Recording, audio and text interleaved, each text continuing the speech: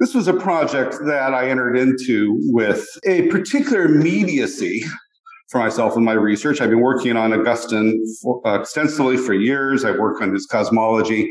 I specialize in both in two areas of his work, his sermons and his commentaries on Genesis. And I actually awoke out of a deep sleep one night, in the middle of the night. I'd been thinking about some issues during that day. And it was one of those times when I awoke where I had an immediate sense, if you will, of an intellectual problem. It was more than an intellectual problem. It was really a deep spiritual, theological, and intellectual problem all at once. Because I had already been working for years with scientists and supporting sciences within evolutionary reflection, and been working on my Augustine theology and working and analyzing different aspects of Augustine theology. I woke up in the middle of the night thinking, wait a minute, can I hold Augustine's theology, particularly his areas that he works in privation theory? You have to understand, for Augustine, the problem of evil is centermost in his thought. It is, I don't know a work of Augustine, a substantial work of Augustine, that doesn't in one way or another engage the problem of evil. Could I engage his approach to the problem of evil as privation and maintain my commitment to and support of evolutionary sciences and maintain these both with integrity? Or was I either being a hypocrite or caught in some sort of contradiction I hadn't conceptualized yet? And so I entered into this research, and this project came out of that middle of the night reflection of wanting to understand, well, I have to change something. Does something have to really substantially change? And how would which direction would I go? Because as I have here on this slide, as you'll see, that biological, geological, astronomical evidence, to name a few, argues substantially for and gives massive indications of change, decay, violence, as endemic to the world as we know it. That we wouldn't have a world as we know it without violence, without decay, without change. How we can't account for productive life on this planet without that. How could we have it without the motion of the tectonic plates, which then gives us earthquakes and other impact? In order to understand how we've evolved, how the earth exists as it does, we have to acknowledge a central place for what we would call violence. Yet at the core of Augustine's theology and the Augustinian theological tradition, we have an approach to evil marked by privation theory, which on the face of it suggests that there is a primal purity and a fall which erodes, corrodes, destroys that primal purity. So do these two statements cancel each other out? Is there an actual contradiction? Now, I have to tell you partly where this came from. Let me begin by saying my education in Augustine was excellent. Now, whether I'm an excellent Augustine scholar is another question. I'm not suggesting that. That's for others to judge. But my area of study, I worked under two of the most important scholars in the Anglo-American world of Augustine, Robert Marcus and then Gerald Bonner. I had unimpeachable sources for my education, for which I'm very grateful. They never taught me this, by the way. And yet there are many out there who would say that, who have implied that for Augustine, or argued explicitly, like John Hick, that for Augustine, violence comes into the world as a result of the human fall. You say, again, for multiple numbers of philosophers, theologians, systematic theologians, historical theologians, they would say that for Augustine, all violence enters the world as a result of the fall. And this shows up in Hick's book, Evil and the God of Love in particular. Central to Augustine's thought is this notion of alienation or dislocation. You can see this wrapped around, for example, the Confessions, all throughout the storyline of the Confessions. We are alienated. That is the core human problem, is that we're alienated. We begin by becoming alienated from God. Alienation's source is our alienation from God, from the choices in the garden. If I'm alienated from God, of course, I'm not going to get along with myself. In the Confessions, Augustine says, where was I when I looked for myself? I couldn't find myself, much less find you. I have become a problem unto myself. It's an interesting comment. That word problem is questio. I've become a question to myself. This deep sense of uncertainty, this deep sense of alienation is rife through Augustine's thought. So if I can't get along with God, I won't be able to get along with myself. And if I can't get along with God or myself, I'm not going to get along with you. And so a third form of alienation is the alienation from others, social alienation. He plays out that theme and reflects on that in multiple works, of course, most notably De Civitate Dei. The fourth area of alienation for Augustine, though, is particularly interesting. It's the alienation of the cosmos, that the world is alienated.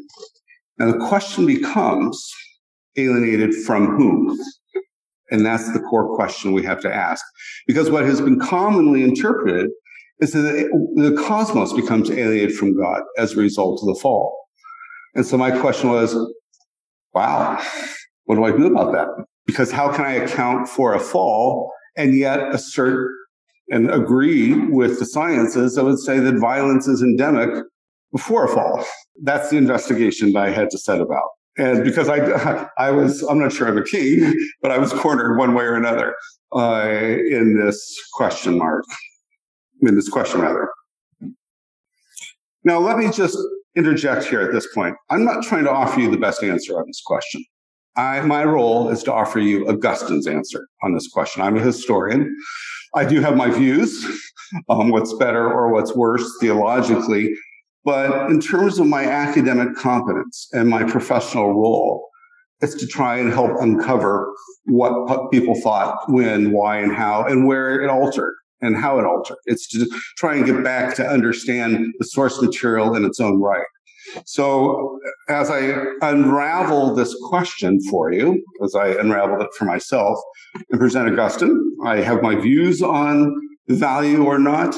But particularly my job is not to suggest what's best. I'll leave that to others, but to try and provide the tools by which people can evaluate the sources that they use for their answer. We have to understand for Augustine, cosmology was a central intellectual preoccupation. It is substantial. Now, let me just, for those trained in modern issues, let me hasten to add that for Augustine, cosmology is a species of metaphysics. It's not an aspect of astronomy. So today, if you were on most any college campus and you use the word cosmology, that would be an aspect of contemporary astronomy. We're not talking about astronomy.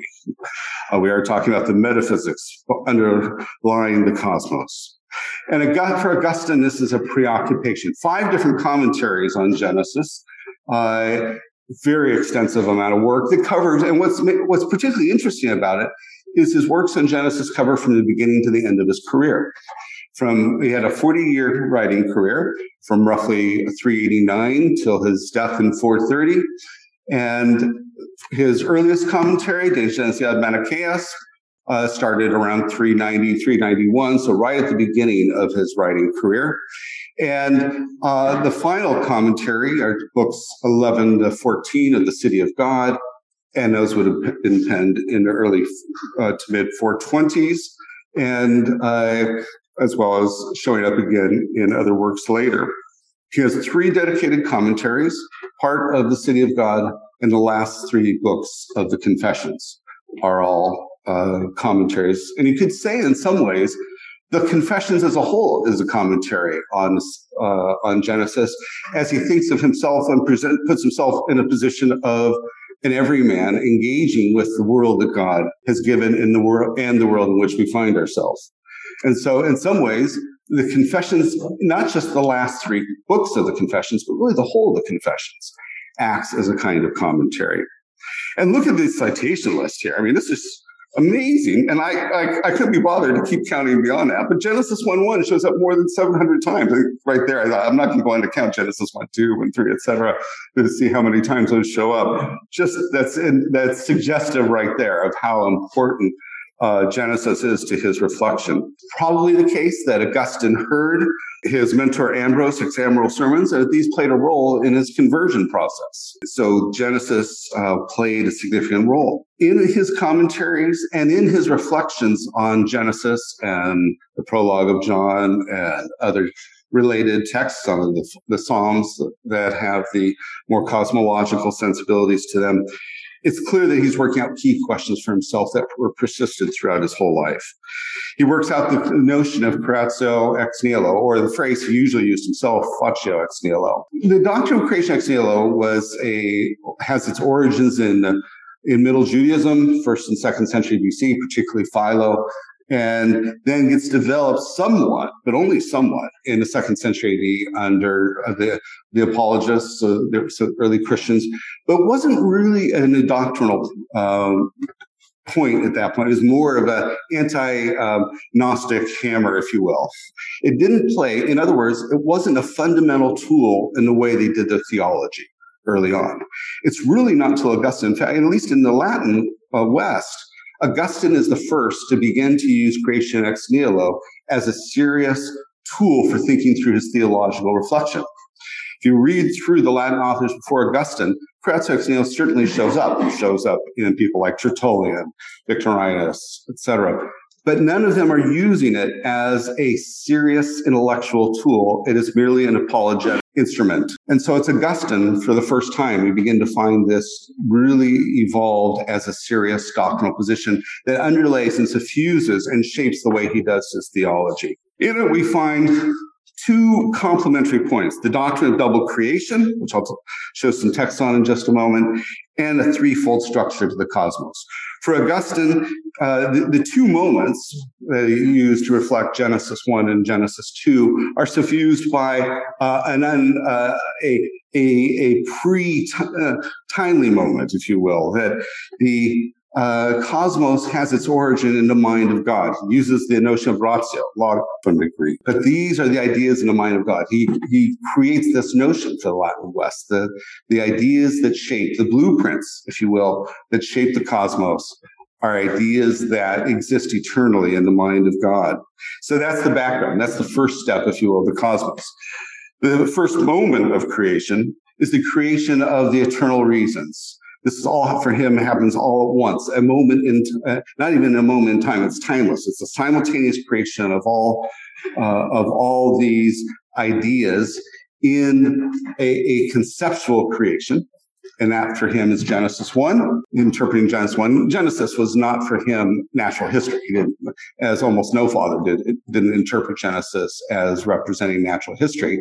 This was a revelation about the order and structure of the cosmos, particularly given to help the angels understand God's purposes. That's a particularly interesting bit of his thought, not commonly held. And Genesis 2 then is the implementation of the physical form of those ideas are implemented into the world. And those are the logoi spermaticoi, the seminal reasons. So he gives us here in De Genesis ad Literam. So that is his most substantial commentary on Genesis. Not final as in the final product, but so if you will, the capstone product of his work on Genesis, even though it was played out later in De Civitate Dei. So he tells us there are two moments of creation. One in the original, when God made all creatures before resting from his works on the seventh day, and the other, the administration. So the productive activity, if you will, by which his works even now occur. In the first instance, God made everything together without any moment of time intervening. But now he works within the cosmos. He is working from another text at the same time, from the Book of Wisdom, that says that God made all things at once. And so he's trying to reconcile the phrase from the Book of Wisdom together with what he reads in De Genesis ad Literam, in Genesis, and he's reconciling that to Genesis. And we get this sense of this threefold pattern in this next quote. We must therefore make a threefold distinction in speaking of creation. First, there are the unchangeable forms in the Word of God. Secondly, God's works from which he rested on the seventh day. So those are the eternal reasons. And finally, the things that he produces from those works even now. And those are the seminal reasons. So for Augustine, you have these three moments. And this is how he can account for both continuity and discontinuity. It's how he brings, if you will, together almost a question of the one and the many, though he's not using that language. And he gives us another statement here. One will ask how they were created originally in the sixth day. I shall reply, invisibly, potentially, in their causes, as things that will be in the future that are made, but not yet in their actuality now. That's the first day, the first moment of creation of those eternal reasons. Those of you trained in Platonism will certainly recognize the Neoplatonic features of his thinking here.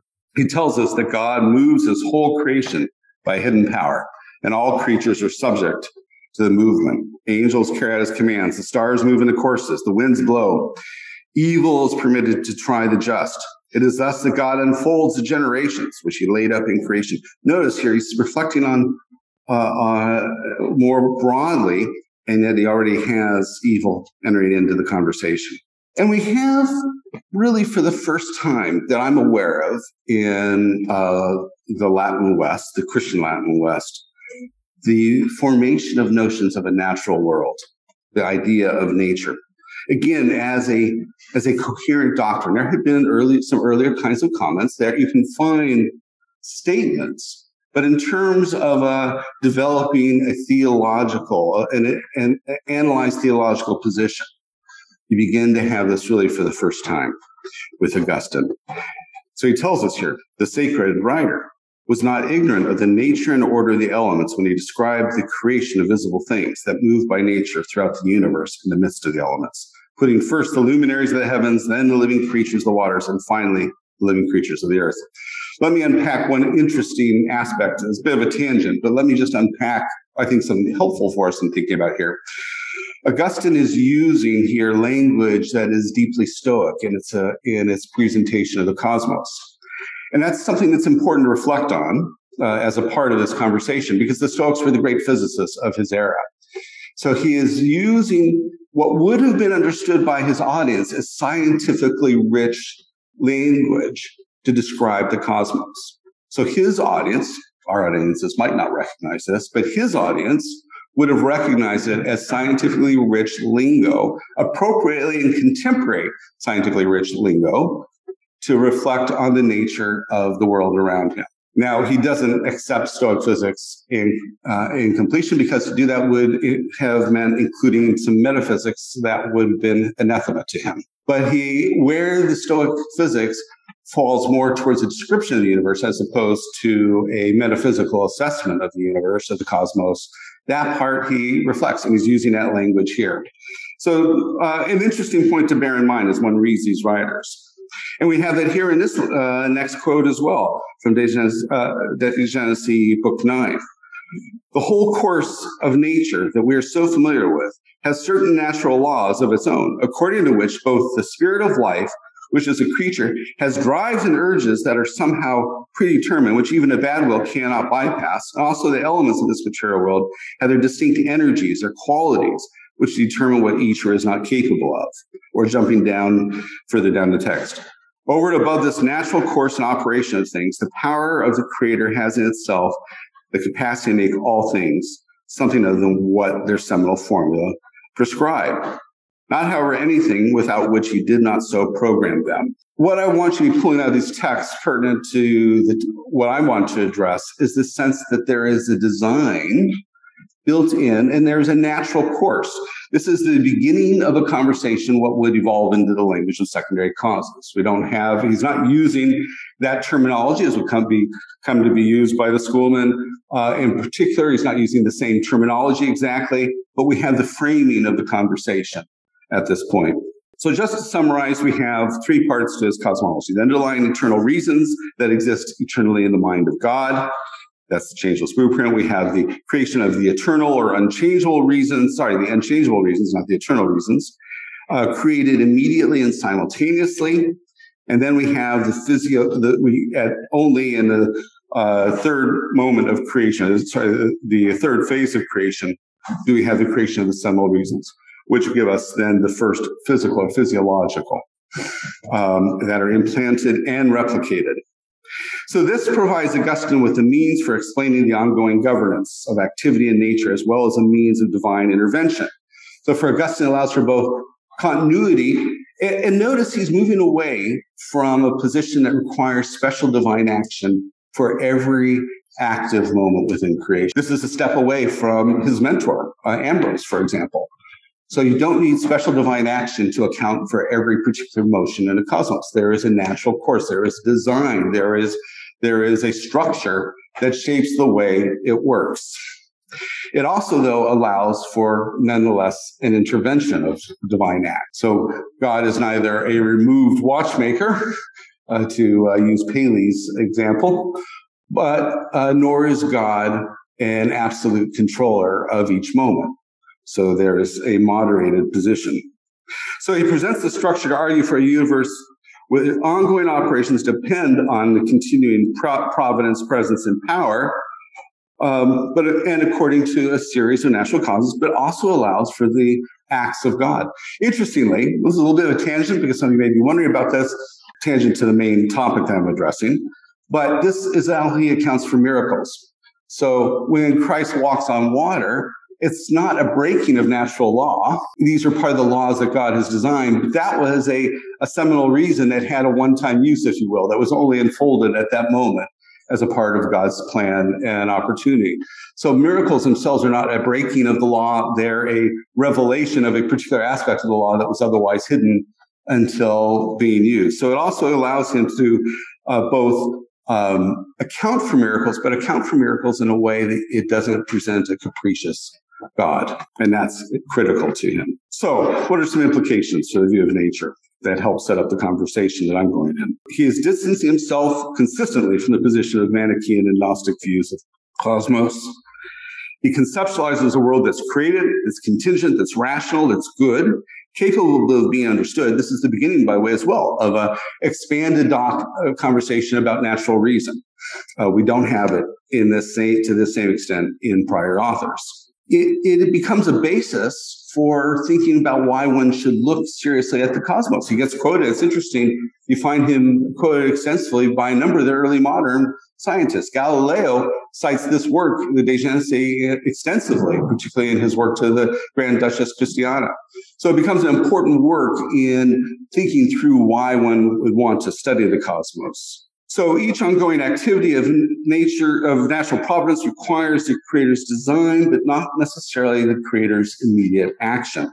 It also is a world that it can experience change without affecting the good or goodness of God. And he is giving us here, of course, what is very critical for his thought, particularly after he escaped from the Manichees, that nature is wholly distinct from the creator.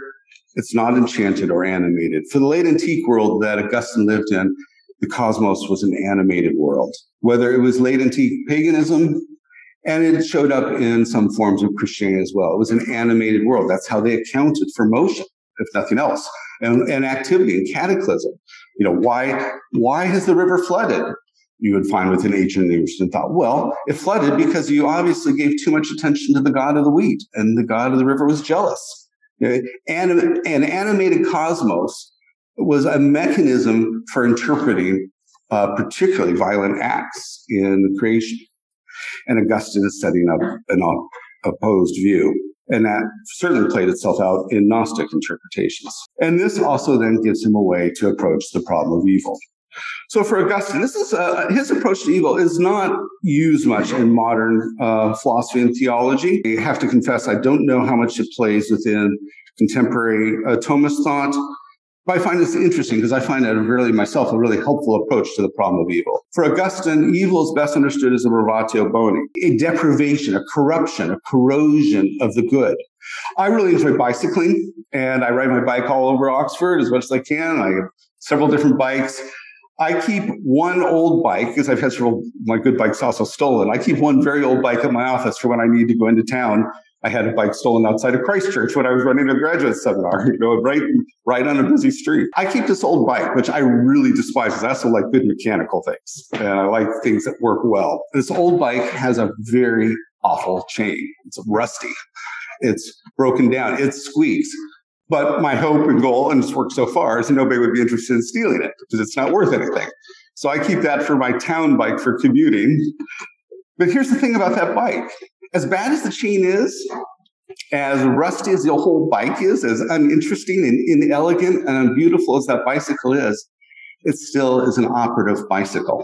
And that, for Augustine, is how we need to understand the nature of the world. That the nature of the world by evil has been corroded. It's been corrupted. Something that's corroded is not useless.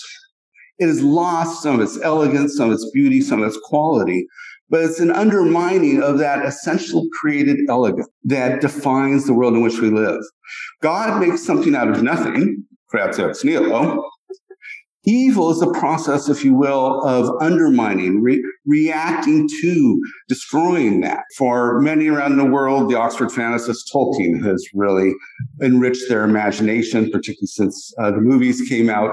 So if you know the story of The Hobbit, the Fellowship of the Ring, you will remember that the core creatures that day to day face down those who are good are the orcs. Well, where do orcs come from? They're fallen elves. They're elves that have been corrupted, corroded, twisted. The Oxford fantasists got this idea. They understood this notion of privation. There is this undermining of the good. God creates everything good. And for Augustine, there's a core essential assumption. To be existent is to have been made by God. So everything that exists is by definition good, to the extent that it exists. So evil is the undermining of that existence, and therefore the undermining of the good and of the beauty, of the elegance of a thing. The only way one can understand evil for Augustine is this corrosion, this deprivation. And there is no such thing for Augustine, certainly, of absolute evil. Because in this framework, this understanding is the only thing, absolute evil would be nothing, because it would be the loss of all good and all existence. And so you have evil is a relative deprivation of the good by varying degrees. So you can have things that are very evil. You should never describe something as being absolute evil, not even the most evil thing one can conceptualize. Because if it became absolute evil, there'd be nothing left. And so this drives understanding, and it's important to understand how this shapes his thinking about the cosmos. It is the basis that underlies his approach to hermeneutics and language in his work, De Doctrina Christiana, in Christian instruction. It's also the basis of the way he conceptualizes the nature of human society and why he thinks that while there is no vera justitia, no true justice to be found in this world, Book 19 of the City of God, or no vera pax, no true peace, there are shadowy reflections of that, of the originate form, a derived potential for it. Augustine also thinks significantly in terms of providence. He distinguishes between natural and voluntary providence. And that's an important piece of this. So natural providence follows the way he thinks in terms of the cosmology that I have already outlined for you. There are no accidental forms. The rationes are set out the parameters.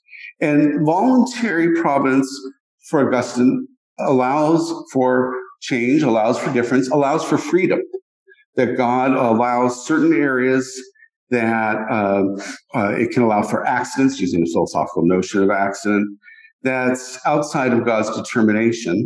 But there's natural providence that defines the nature of a thing. And the creation of the cosmos follows natural providence, not voluntary providence. That will be important to bear in mind as I come to thinking through this.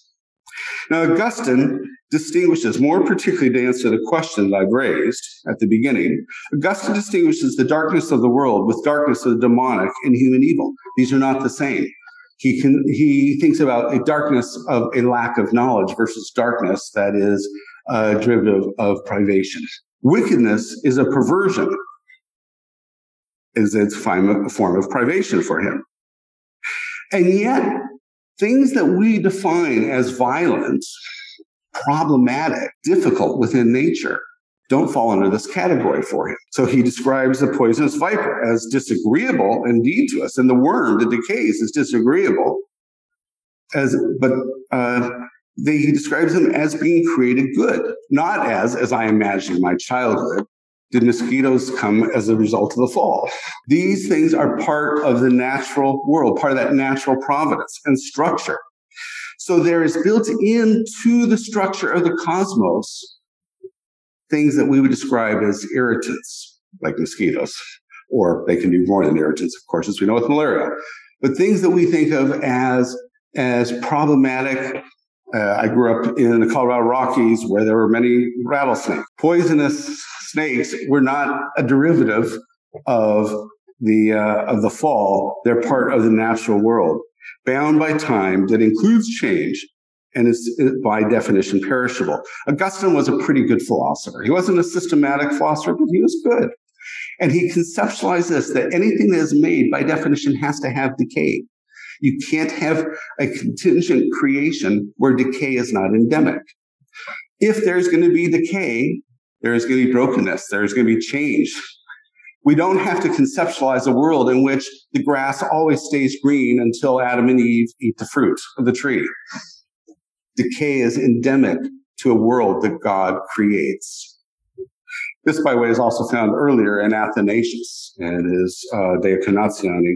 You see it in chapter 4, the Incarnatione in particular, that is a part of any contingent being. The City of God, book 12, chapter 4. It'd be ridiculous, on the other hand, to regard the defects of beasts, trees, and other mutable and moral things which lack intelligence, sense, or life as deserving condemnation. Such defects do indeed affect the decay of their nature, which is liable to dissolution, but these creatures have received their mode of being by the will of their creator. You can't be any clearer than that. This is not brokenness as a result of the fall. This is something that is endemic within the structure of the cosmos. Cataclysms, brokenness, all the forms of decay, multiple forms of decay that we face are something that are part and parcel of being contingent created beings. Continuing on within the same work and chapter. Consequently, in those areas of the universe where such creatures have their proper being, we see a constant succession. As some things pass away and others arise, as the weaker succumb to the stronger. This is not him talking about life after the fall. This is him talking about the cosmos in its initial stages. And those that are overwhelmed change into the qualities of their conquerors. And thus we have a pattern of a world of continual transience. What's he talking about there? He's talking about being eaten. We have animal predation. As for those defects in things of this earth, which are neither voluntary nor punishable, if we observe them closely, we shall find that in the same principle as before, they attest the goodness of the nature of themselves, every one of which has God as this author and creator. Let me give multiple conclusions here, and then leave time for a question. This offers a study demonstrating the difference between a doctrine and the original authorial comments and the changes, alterations that can shape a doctrinal system. So we have, if you will, those who identify with an Augustinian tradition or think they understand and represent, even if they're rejecting it, an Augustinian tradition, who have profoundly misunderstood the author. And it can shape a system and its inheritance. More to the point here, in Augustinian terms, it's wrong to describe the damaging physical and biological acts of nature as evil. I think one of the problems we have is we use a phrase, at least, I don't know in other languages, I apologize for that, but within English, we use a phrase I think is incredibly problematic and damaging, natural evil. As far as I know, and maybe one of the philosophers in the room can help me with this, first, the earliest I'm aware of that phrase being used is Leibniz. Might go earlier, don't know, someone can help with that. I think that's an incredibly problematic phrase, and it sets us up to conceptualize Augustine and others in a wrong framework when we talk about natural evil. For Augustine, there is no such thing as natural evil. It is a non-category and an incredibly unhelpful category that misdirects us.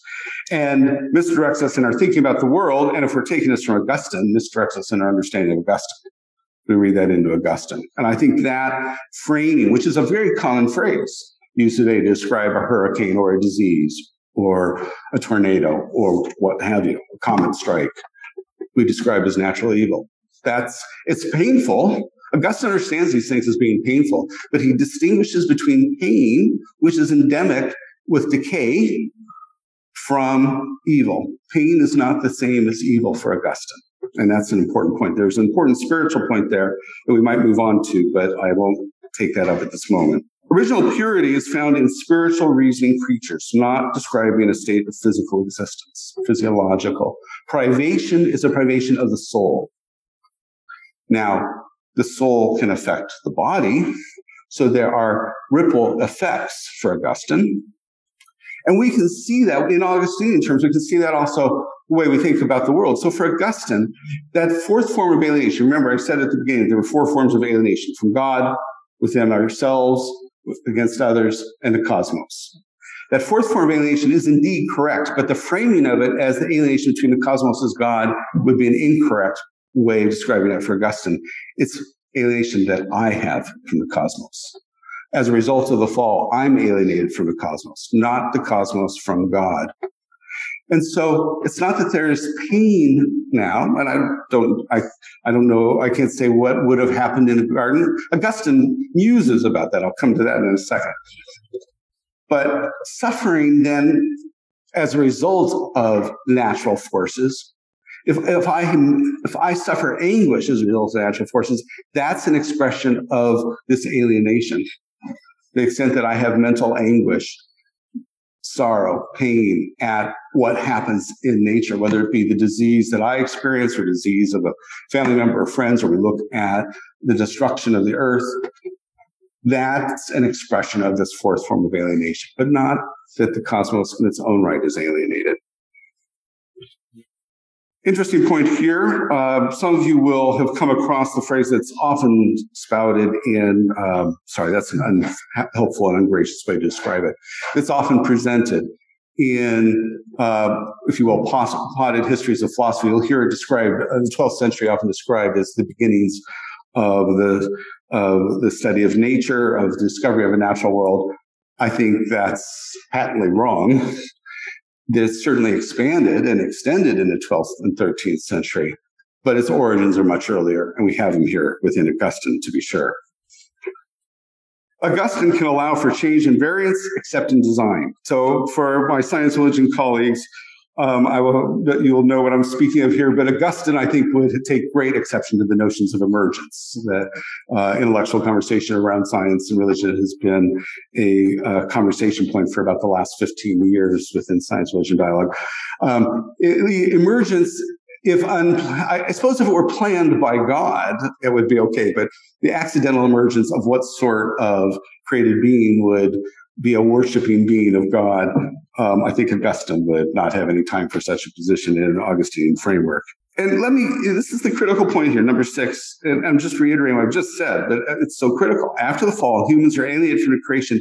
Nowhere do I find Augustine saying the corporeal world itself is metamorphized into something else. Nowhere do I find it. And I've read a lot of Augustine. I haven't read all of Augustine, with 93 books extant and nearly 1,000 sermons and 300 letters. I would be foolish to suggest to you that I had read all of Augustine. Way too extensive. Maybe by the end of my life I will have, but I doubt that even.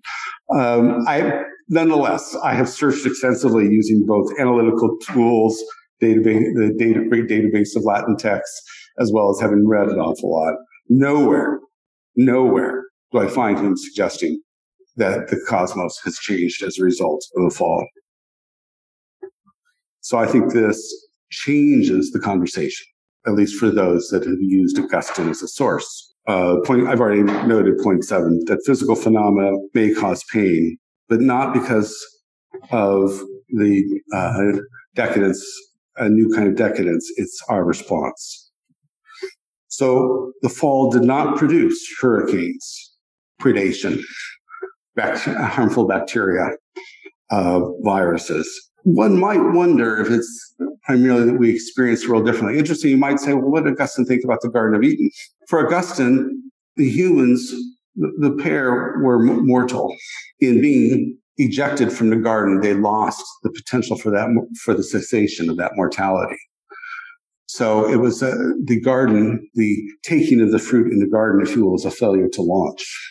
They lost the opportunity. There was a kind of pristine state within the garden. Remember, too, the garden is not the whole cosmos. The garden is a particular place in space as the church at that time interpreted it. In the ejection from the garden, they face the cruelty, if you will, of a decaying world. So, point 9, just again reiterating to make sure it's critical. The physical world is not by nature evil for Augustine.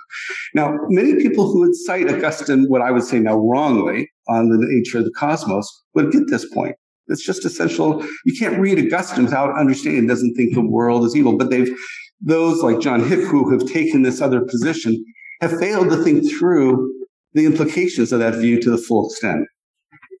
let alone working through Augustine's thought sufficiently enough, but to think it through. Because actually, when you think about what I've just presented, it's an obvious position for Augustine to take. When you understand how he thinks about the world, the problem he had with the Gnostic foundations that he had during his 10 years in Manichaeism, the notion that he would reject evil, a natural evil within the world, is an obvious position to understand. But despite it being obvious, many have gone the wrong direction. And I think we need to bear that in mind. So in this particular matter, the problem of evil and implications for privation theory, which I think is the signal issue of Augustinian theology, one working within the framework of an Augustinian tradition, at least, the Augustinian theological system, I think can fundamentally accept evolution, granted within a theistic context, but nonetheless accept the modern sciences of evolution. We can then argue over particular issues, whether one interpretation is right or wrong, but there's no reason, I think, carte blanche to challenge evolutionary science as somehow being out of sync with a Christian theological tradition, at least within as one engages it from Augustine. Now, coming back to myself being a historian, I've not tried to define for you the best system. I'll leave that to others in the room. But my job is a bit like the gardener who first does the weeding.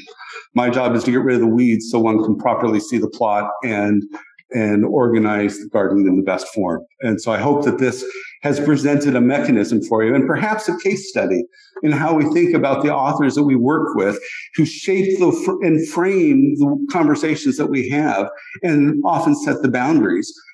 We need to make sure if we're using them, and to the extent that we're using them, that we're actually using them and understanding their position, not the position as was inferred. Because these were the people who I'm rejecting, whose position I'm challenging, are very good intellectual thinkers. Someone like John Hick, far more superior to me. I would recognize and honor him as a far superior thinker, but he got this wrong. And in the way he gets it wrong, he's misled others and led others down the wrong path. So it's important to bear this in mind. Finally, let me just remind you of a phrase that was critical to my father, used extensively. I grew up with a father who was a historian, so I inherited the family business.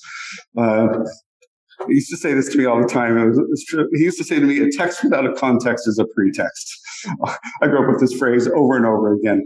And this came home to me after I moved to England in 1999, soon after we went to Venice, and I was able to see my very favorite painting of Augustine, this painting by Carpaccio. And if you look at this painting, you'll see all sorts of material that is red meat for a historian of science like myself. So up in that cabinet, you can see a series of astrolabes, so various designed astrolabes, the ancient instrument for reading the stars.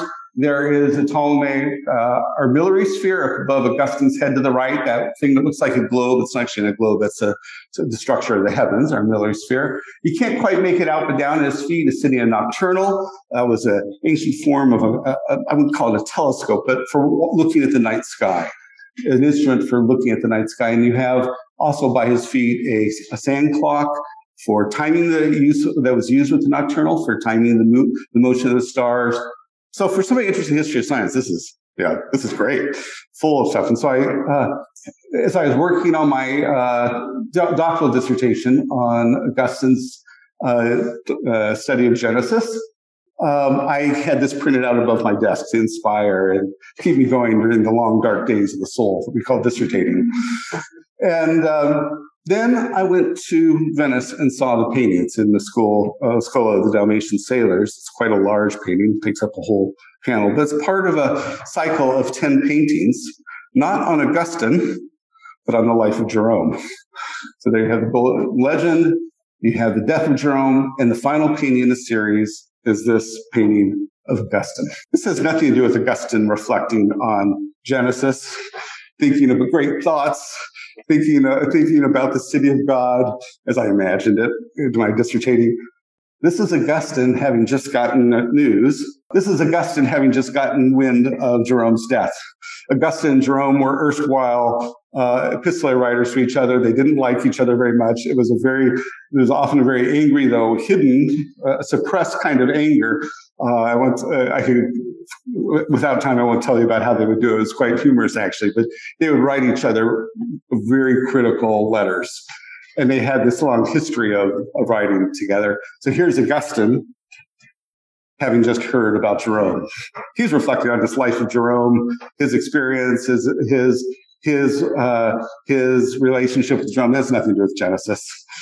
It's a good reminder that a text without a context is a pretext. I had misunderstood this painting. I still enjoy it, by the way, but now it's a richer experience for knowing what its actual place is. Thank you.